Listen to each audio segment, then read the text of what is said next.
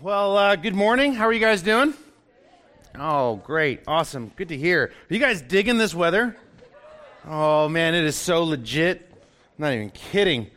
My name is Marco. I'm the preaching and teaching pastor here at Storehouse McAllen. Thank you so much for hanging out with us this morning, for being here. Hope you grabbed some coffee on the way in. We're going to find ourselves this morning in John chapter 21, verses 1 through 17. While you open or load your Bible, I'll say a couple of things. If you're new, we got some Connect cards on the chairs there before you. Fill one out, drop it in the offering basket or in the back Connect area. We'd love to hang out with you and answer questions or just hang out. And in addition to that, if you don't have a Bible, there should be several on the rows where you're sitting. And so that is our gift to you.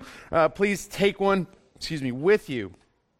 Over the past couple of weeks, we've been in a sermon series called Glory, the person and work of Jesus. And so for us, what we wanted to do was focus in on several areas of the life and ministry of Jesus in hopes that we would grow to understand him more, and that understanding would lead us to worship Jesus, that it would ultimately lead us to be transformed by Jesus, and that we would be obedient to Jesus.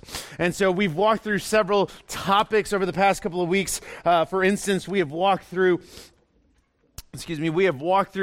Jesus is God. We looked at the prophet Isaiah in chapter 61. Then we looked at the prayer life of Jesus. Then we looked at Jesus as teacher. And we're looking at just several things, again, that stem from his life and ministry here on earth. Today we're going to be looking at Jesus restoring, or that the fact that Jesus is the one that restores. And so we're going to be in John chapter 21.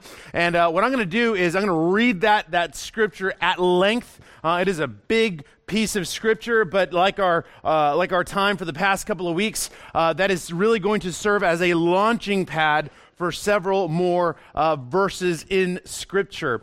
We are going to come back to John 21, but that won't be until later. And so I'm going to read, I'm going to pray, and then we'll dive in. Again, glad that you guys are here with us this morning. This is John chapter 21, beginning in verse 1.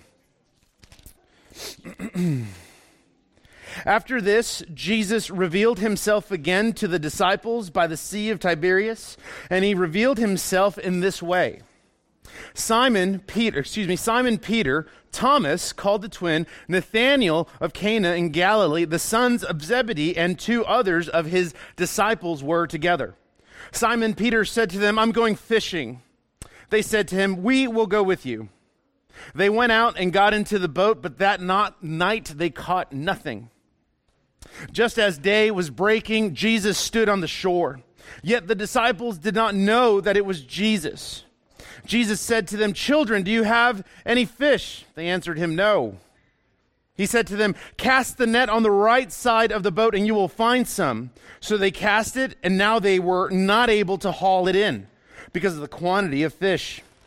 That disciple whom Jesus loved, that is John, that disciple whom Jesus loved, therefore said to Peter, "It is the Lord." When Simon Peter heard that it was the Lord, he put on his outer garment, for he was stripped for work, and threw himself into the sea. The other disciples came in the boat, dragging the net full of fish, for they were not far off from land, but about 100 yards off. When they got out on land, they saw a charcoal fire in place with fish laid out on it and bread. Jesus said to them, "Bring some of the fish that you have just caught." So Simon Peter went aboard and hauled the net ashore full of large fish, 153 of them. And although there were so many, the net was not torn. Jesus said to them, "Come and have breakfast." Now, none of the disciples dared ask him, "Who are you?" They knew it was the Lord. Jesus came and took the bread and gave it to them, and so with the fish. This was now the third time that Jesus was revealed to the disciples after he was raised from the dead. This section will be our focal point for today. Verse 15. When they had finished breakfast, Jesus said to Simon Peter, "Simon, son of John, do you love me more than these?" He said to him, "Yes, Lord, you know that I love you." He said to him, "Feed my lambs." He said to him a second time, "Simon, son of John, do you love me?" Peter responded, "Yes, Lord, you know that I love you." He said to him, "Tend my sheep." Jesus said to him the third time, "Simon, son of John, do you love me?" Peter was grieved because he said to him the third time, "Do you love me?" And he said to him, "Lord, you know everything. You know that I love you." Jesus said, "Feed my sheep." Let's pray. God, my simple prayer this morning is that you would be glorified. God, I pray for the hearts and affections of my brothers and sisters and friends that are gathered here. Holy Spirit, I pray that you would not just be among us, but be present at work in us, convicting and challenging our hearts. Convicting and challenging our hearts to fix our eyes on Jesus, and convicting and challenging our hearts to receive your word. God, I pray that as we look to restoration, again, that our eyes would be fixed on Jesus and Jesus alone for our good and your glory. God, we ask all of these things in Christ's name. Amen. So I want to give you a little bit of context of what's happening in John 21, and then I'm going to do some more rambling, because apparently I do that a lot. So here we go. In John 21, at this point, Jesus is already raised from the dead. He has resurrected. Jesus has resurrected. He has appeared to the disciples on several occasions already, this now being, I believe, the third time.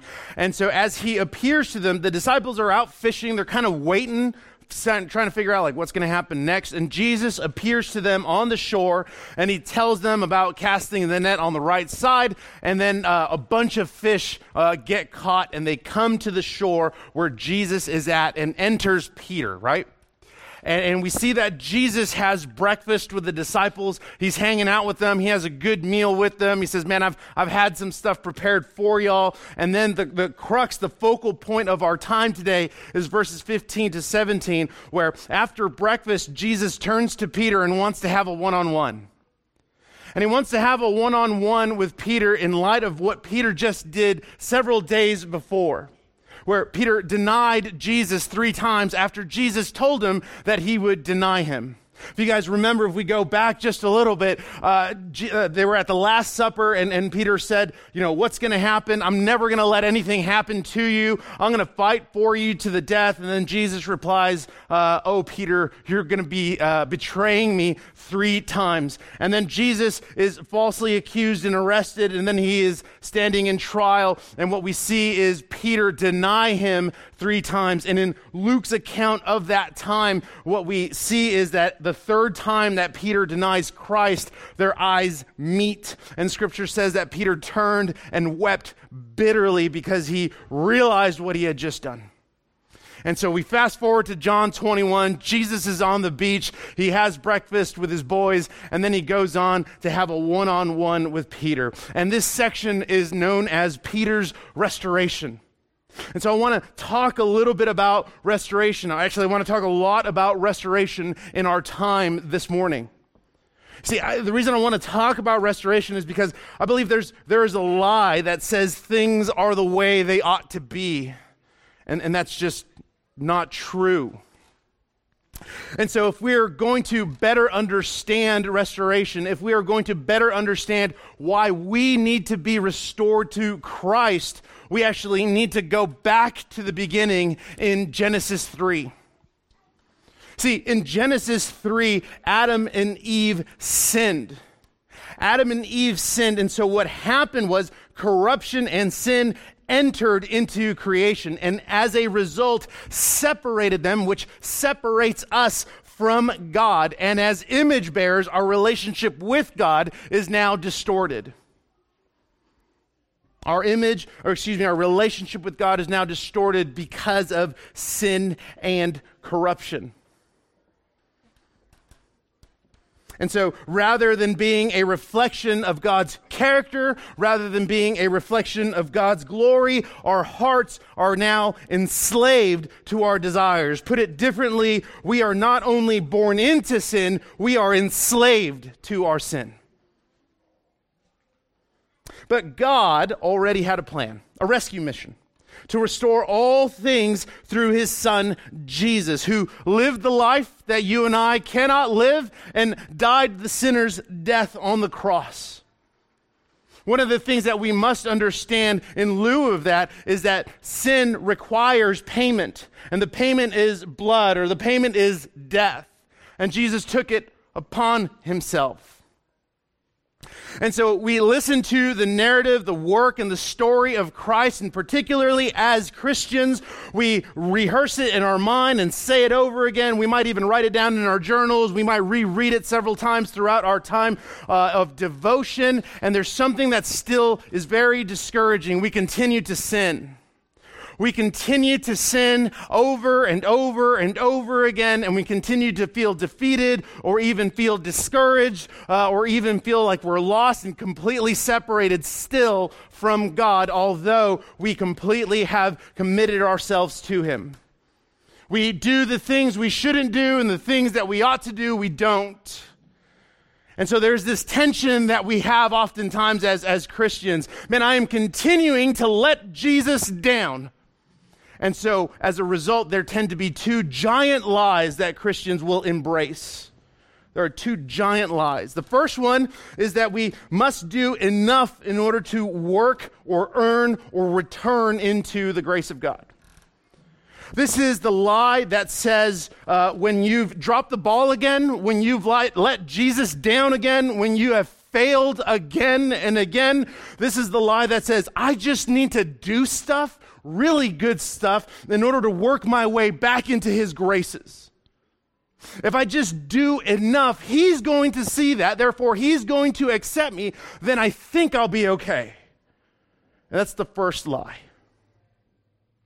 And the reason it's a lie is because what we're doing in that moment is we adopt a philosophy of salvation by works. Now, if you're new, here's what I would say about that we are, as Christians, are saved by works. It's just not yours. It's the work of Christ. And so this is one of the first lies that Christians buy into. You failed again, you dropped the ball again, you failed Christ again. Man, nothing's really happening, nothing's really changing. I just need to do more stuff and then he'll be okay with me. And you defeat the purpose of the gospel. The second lie is that we fear rejection, that we've done too much, that we are too dirty, that we are too guilty for Christ to even want us. And as a result, we fear rejection. He is just waiting to hit the eject button. He's not going to want me. He's not going to want to have me. I can't be with him. And so you fear rejection.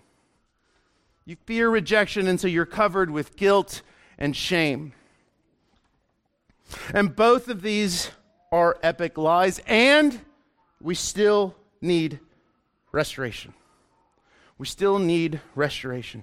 Jesus brings that to us. Jesus brings restoration to us. So I want to briefly answer the question, how does Jesus restore us? And so we're going to look at 6 things. And we could look at more, but we're not. So we're going to look at 6.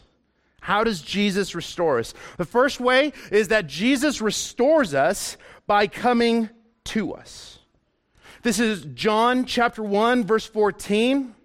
And the Word became flesh and dwelt among us, and we have seen his glory, glory as of the Son, the only Son from the Father, full of grace and truth. Jesus restores us by entering into human history. God enters into human history as the man, Jesus Christ. And what that tells us is not only does he initiate salvation, but he initiates restoration. He set aside his deity, enters into human history as the man, Jesus Christ, and meets us where we're at. And that is an echo of what we see in the garden in Genesis 3. After Adam and Eve sinned, God comes to them. He is the one that comes to them. He calls Adam. Adam, where are you? What have you done? We see that God meets us where we're at. It doesn't say you've done these, now you have to pass this standardized test, and if you score high enough, maybe we'll have a relationship. What he does is he initiates salvation and restoration and a relationship by coming to us, meeting us where we are at. That is the first way upon which how Jesus restores us. The second one is that Jesus restores us through the crucifixion. 1 John chapter 4, verse 10. He writes, "In this is love, not that we have loved God, but that he loved us and sent his Son to be the propitiation for our sins." Elsewhere, Paul in Romans writes that while we were still sinning, Christ died for the ungodly. That word propitiation is a really good word to know. It's a really good word to know. Sometimes it seems a little intimidating, but it's not. And I would encourage you to wrap your brain, wrap your heart around it. And propitiation teaches that not only did Jesus pay for our sins on the cross, in other words, not only did Jesus die on the cross, paying the penalty for our sin, removing the separation from the sinner has with God, but he also satisfies the wrath of God. Oftentimes, Christians only remember half of his work. That on the cross, Jesus died paying for our sin with his death on our behalf. And that is very true. If we're going to get a little nerdy, that half is called expiation. The full work of Jesus on the cross is not only did he pay for our sin with blood, but he also satisfied the wrath of God. And when we begin to talk about grace, sometimes we water grace down, and the best way to understand grace is knowing what we have been saved from first. We have been saved from the wrath of God on behalf of Christ's death on the cross for the sinner. Propitiation is a big deal for the Christian. When we have a full understanding of that work, we keep Christ's work on the cross from being watered down. So Christ restores us through the crucifixion. Number 3, Jesus restores us through his resurrection. I'll read 1 Corinthians at the end. But the resurrection of Christ was not only a gift of hope, but a declaration of Christ's obedience, something Adam could not do. Jesus conquered death, Satan, and sin. He conquered Satan, death, and sin. And for those who believe, and when I use the word believe, there's intimacy that is involved there. It is not just knowing of God, it is knowing God. For those who believe, this means that they are set free, that death is merely a vehicle into glory. Death is merely a vehicle into glory. This is 1 Corinthians 15, verses 55 through 57. Paul writes, "Death is swallowed up in victory. O death, where is your victory? O death, where is your sting? The sting of death is sin, and the power of sin is in the law. But thanks be to God who gives us the victory through our Lord Jesus Christ." That through the resurrection, Christ conquered Satan, demons, hell, and sin. And as a result, for the believer, you are set free. You are set free. Number 4, Jesus restores through faith. Touching on the heart a little bit, perhaps you are filled with guilt, maybe you're filled with shame, maybe you're filled with fear, and yet Jesus calls you to himself as you are. And I know that's hard. I know that's really hard because even people in the church are going to tell you that you need to figure things out and that you need to look a certain way and that you need to do certain things if you're going to come to Jesus. But what we see throughout Scripture is that Jesus calls people to himself as they are. as they are, and he is the one that works. He is the one that works. And I know that that's hard, that just because you may understand faith doesn't mean that at times it's not scary. And so let's go to Mark chapter 3. This is verses 1 through 5. Again, he entered the synagogue, and a man was there with a withered hand. And they watched Jesus to see whether he would heal him on the Sabbath. These are the Pharisees. They're watching him so that they may accuse him. And he said to the man with the withered hand, "Come here." And he said to the Pharisees, "Is it lawful on the Sabbath to do good or to do harm, to save life or to kill?" But they were silent. And he looked around at them with anger, grieved at their hardness of heart. And he said to the man, "Stretch out your hand." He stretched it out, and his hand was restored. I want to talk a couple of things about that. Particularly when it comes to the sinner being restored in the church will judge that individual because they don't look like the church, they don't speak like the church, they don't meet certain requirements that have been legalized by the church, even though they're unwritten and unspoken things. And so the church becomes the Pharisees. That because someone doesn't fit this mold of what the church person is supposed to look like, or because they don't have the same experience that you had, all of a sudden the church begins to judge that individual. And even though the context here is not only restoration and the Sabbath is a sermon for another day, what I am looking at is the fact that Jesus is grieved at their hardness of hearts because there's an individual who needs to be restored, and they're more worried about the legality of what's going on rather than him being restored. And that is something that echoes in the walls of the church today. That's something that echoes in the walls of the church today. And so oftentimes Christians will say, you need to do certain things, you need to look a certain way, you need to make sure this is in order, you need to make sure your finances are good if you're going to become a Christian, right? You need to make sure that you're here at 10:30, not 10:45. Right? You need to make sure that you are a part of 3 community groups, because the more community groups you're part of, the holier you get, right? You need to make sure that, like, I've seen people at like lunches and dinners, they start eating and someone's like, "Whoa, we didn't pray. Like, this food is now damned." Like, that's not how it works. Right? And so we become incredibly legalistic about about so many different things. And we forget that particularly when we see Jesus restore a sinner to himself, instead of rejoicing, we're condemning. Instead of rejoicing, we are condemning. And so what we see Jesus do to this man who has a withered hand, he tells him to come to him. And you can kind of contextualize some of this, or think about some of like what's going on in the synagogue. There's this dude with a withered hand. Jesus says, "Come to me," and he's telling him to come to him. And there's all these people in the synagogue. The guy is embarrassed. The guy might have fear. The guy might have shame. Like, I am not going to show you my hand. And Jesus says, "Stretch it out."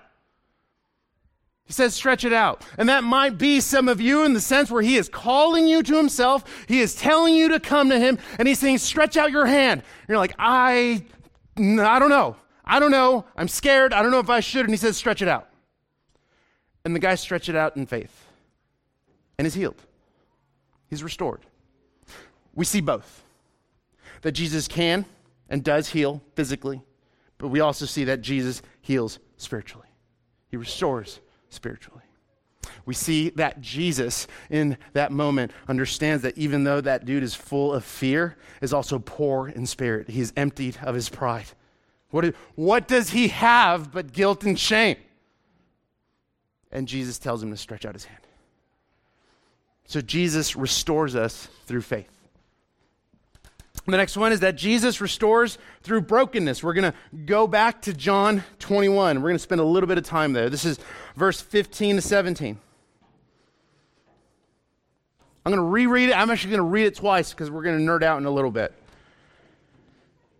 So John 21, 15 to 17. Going back to the beach, when they had finished breakfast, Jesus said to Simon Peter, "Simon, son of John, do you love me more than these?" He said to him, "Yes, Lord, you know that I love you. Feed my lambs." Simon, son of John, do you love me? And Peter answered, yes, Lord, you know that I love you. He said to him, tend my sheep. And finally, a third time, Simon, son of John, do you love me? And Peter, who was already frustrated at this point, says, Lord, you know everything. You know that I love you. Jesus said to him, feed my sheep. The word for love that Jesus is using in this passage in the Greek is called agape, which means unconditional love. Okay, you guys feel me on that? Unconditional love. The word for love that Peter uses in response to Jesus is called in the Greek phileo, which is defined as a friendly brotherly affection. Right? Now, knowing that, put that into context. Let's go back briefly. John 21. So Jesus says to Peter, Simon, son of John, do you unconditionally love me more than these? He's referring to the disciples, and Peter responds by saying, yes, Lord, you know that I appreciate you. He asks him a second time, Simon, son of John, do you unconditionally love me? And Peter answers, yes, Lord, you know that I really, really like you. I think you're awesome. And he said to him, tend my sheep. And he answers him a third time, Simon, son of John, do you love me? Agape, do you unconditionally love me? And Peter, who's frustrated, because the reason Peter's getting frustrated is because Jesus is poking at his heart. He knows what he's getting at, and so Peter is getting frustrated, and so he responds, yes, you know everything. You know that I do love you. And Jesus says, feed my sheep. When he says, feed my sheep, Peter breaks. Peter breaks. Because in spite of Peter's sin, Jesus is restoring him so that he would be used. And so when he says, feed my sheep, he's giving them his orders. He's giving them, hey, this is what you're going to do. I've not only restored you, this is what you're going to do.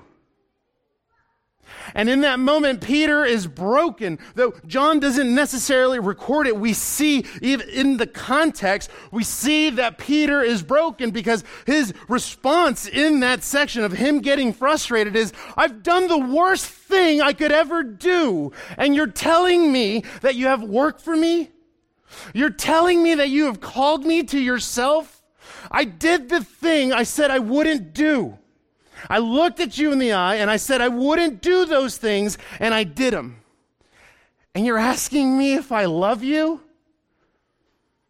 The thing I thought I had control over that wasn't continuing to corrupt me, the thing that I thought I defeated, I did it again last night or the day before or this morning. And Christ is asking him, the main question that he asks you, do you love me? Do you love me? And it's a beautiful scene because Jesus is sitting down with Peter at the beach. They just had some breakfast, and he has a one-on-one. He singles Peter out, and he has this one-on-one. And the crux of that is, do you love me? That's it. Do you love me? And like Peter, you and I get frustrated. We get frustrated at those kinds of questions because that means they're poking at our heart. They're poking at what's really tugging my strings. They're poking at my idols. They're poking at the sin I don't want to talk about. They're poking at something I don't want to address. They're poking at something that, man, this is just going to go to the grave with me. And so they keep poking at that and poking at that, but they're poking at that not because they just want you to just cave, but because what we see happen to Peter is that in that moment of brokenness, God restores him and uses him. In that moment, Peter is poor in spirit. He is emptied of all pride. He has nothing. He has nothing in that moment. And what breaks him is the question, do you love me? So Christ restores his people through brokenness. Through brokenness. And finally, the last one. Jesus restores through grace. So, and it leads in from where we were just at. So on the beach, Jesus is having this conversation with Peter. Do you love me? The third time, Peter's frustrated. He says, feed my sheep. And then in verse 19, John writes, after he said all that, Christ told Peter, follow me. Follow me. The guy who on paper wasn't even supposed to be a part of the team anymore. He dropped the ball too many times. He was the epic failure. Jesus said, follow me. Follow me. In that moment, Jesus met Peter where he was at and gives him grace. That is unmerited favor from God to the sinner in spite of their sin. And he tells Peter, follow me. When you read through Acts and then 1st and 2nd Peter, and if you were to exclude Matthew, Mark, Luke, and John, you would think that Peter is this powerhouse of an apostle. If you read Acts 2, where he preaches that big old sermon, and he quotes like 4 books in the Old Testament, and he's just calling people to repent. They don't even let him finish. They are so grieved by their sin that they then ask Peter, what shall we do? And Peter says, brothers, repent. We read through Acts, we read through 1st and 2nd Peter. You would have never guessed that was the same guy that Jesus is addressing on the beach in his brokenness, extending his grace. And he extends it by telling him, follow me. Restoration leads to repentance and rejoicing. It leads to repentance and rejoicing. If we had to break that down, that restoration is us fixing our eyes on Christ. Repentance is us changing direction, turning away from our sin, and rejoicing is living a lifestyle of repentance in restoration. Restoration is what leads us to repentance and to rejoicing. Additionally, restoration, and this is where we'll close, restoration is both sanctifying and salvific. It's both sanctifying and salvific. It's sanctifying for the Christian because you need to remember that you cannot out-sin the grace of God.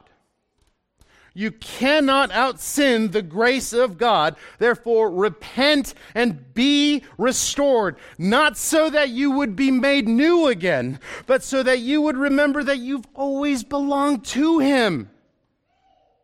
And if you don't know Jesus, restoration is salvific. It's salvific because what you need to know is that there is more power in the mercy of God than in your sin. And so repent, turn away from your sin, and turn to Christ. Find restoration in Him. The beautiful reminder for the Christian comes from John 10. Jesus says, my sheep hear my voice, and I know them, and they follow me. I give them eternal life, and they will never perish, and no one will snatch them out of my hand. My Father who has given them to me is greater than all, and no one is able to snatch them out of the Father's hand. I and the Father are one. It's a beautiful reminder for the Christian. And if you don't know Jesus, the reminder here of His work comes from Romans 5. For while we were still weak, and if you have a Bible, I would circle and highlight the word still. That's present tense. For while we were still weak at the right time, Christ died for the ungodly. We need to be restored. We need to be restored. To be reminded that we belong to Him and we have always belonged to Him. And if you say, man, I'm going to fail again, yes, you will fail again. And He restores you again and again and again and again. He restores you again and again, so combat the lies that say you need to work harder. You do need to work. There is work involved. I'm not going to lie. There is work involved. Charles Spurgeon, the Prince of Preachers, said, don't fear death, fear life. That's really hard. There is work involved. But when we're talking about who we are and how we got to be who we are, it was based on work, just not yours, but the righteousness of another, the work of another, the obedience of another. And if you don't know Jesus, understand that you can come to know him. You can have restoration. He literally invites you to come to him to find restoration, to have restoration, so that your eyes would be fixed on him, so that we would lead a life of repentance, and so that you would lead a life of joy. Let's pray.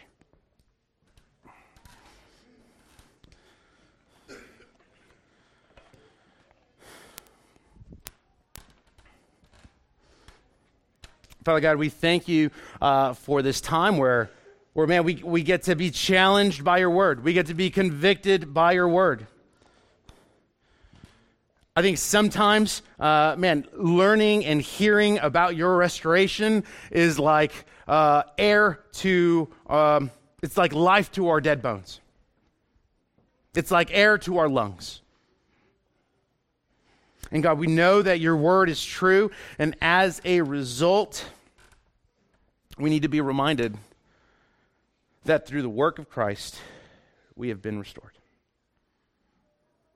That through the work of Christ, no one can snatch us out of his hand. And that through the work of Christ, there's grace. Others need to know through the Holy Spirit that through the work of Christ, there is mercy for them. There is mercy for them. That they don't need to be tied and enslaved to their sin. And so God, I just pray that you would be at work in us this morning. That as we begin to chew on some of the things from your word, that we would be a people who act upon it through repentance, through prayer, through confession of sin. God, as we walk into a time of tithes and offering, God, I pray that this would serve, that this would continue to serve as a time of worship where we give you our stuff, where it is a demonstration, a declaration of our transformation as a result of your work in us. God, may we be good stewards of these finances so that they would serve to expand your kingdom, so that they would serve to expand your gospel to those who don't know you, and so that they would serve to ultimately bring you glory, not ourselves. We ask these things in Christ's name. Amen.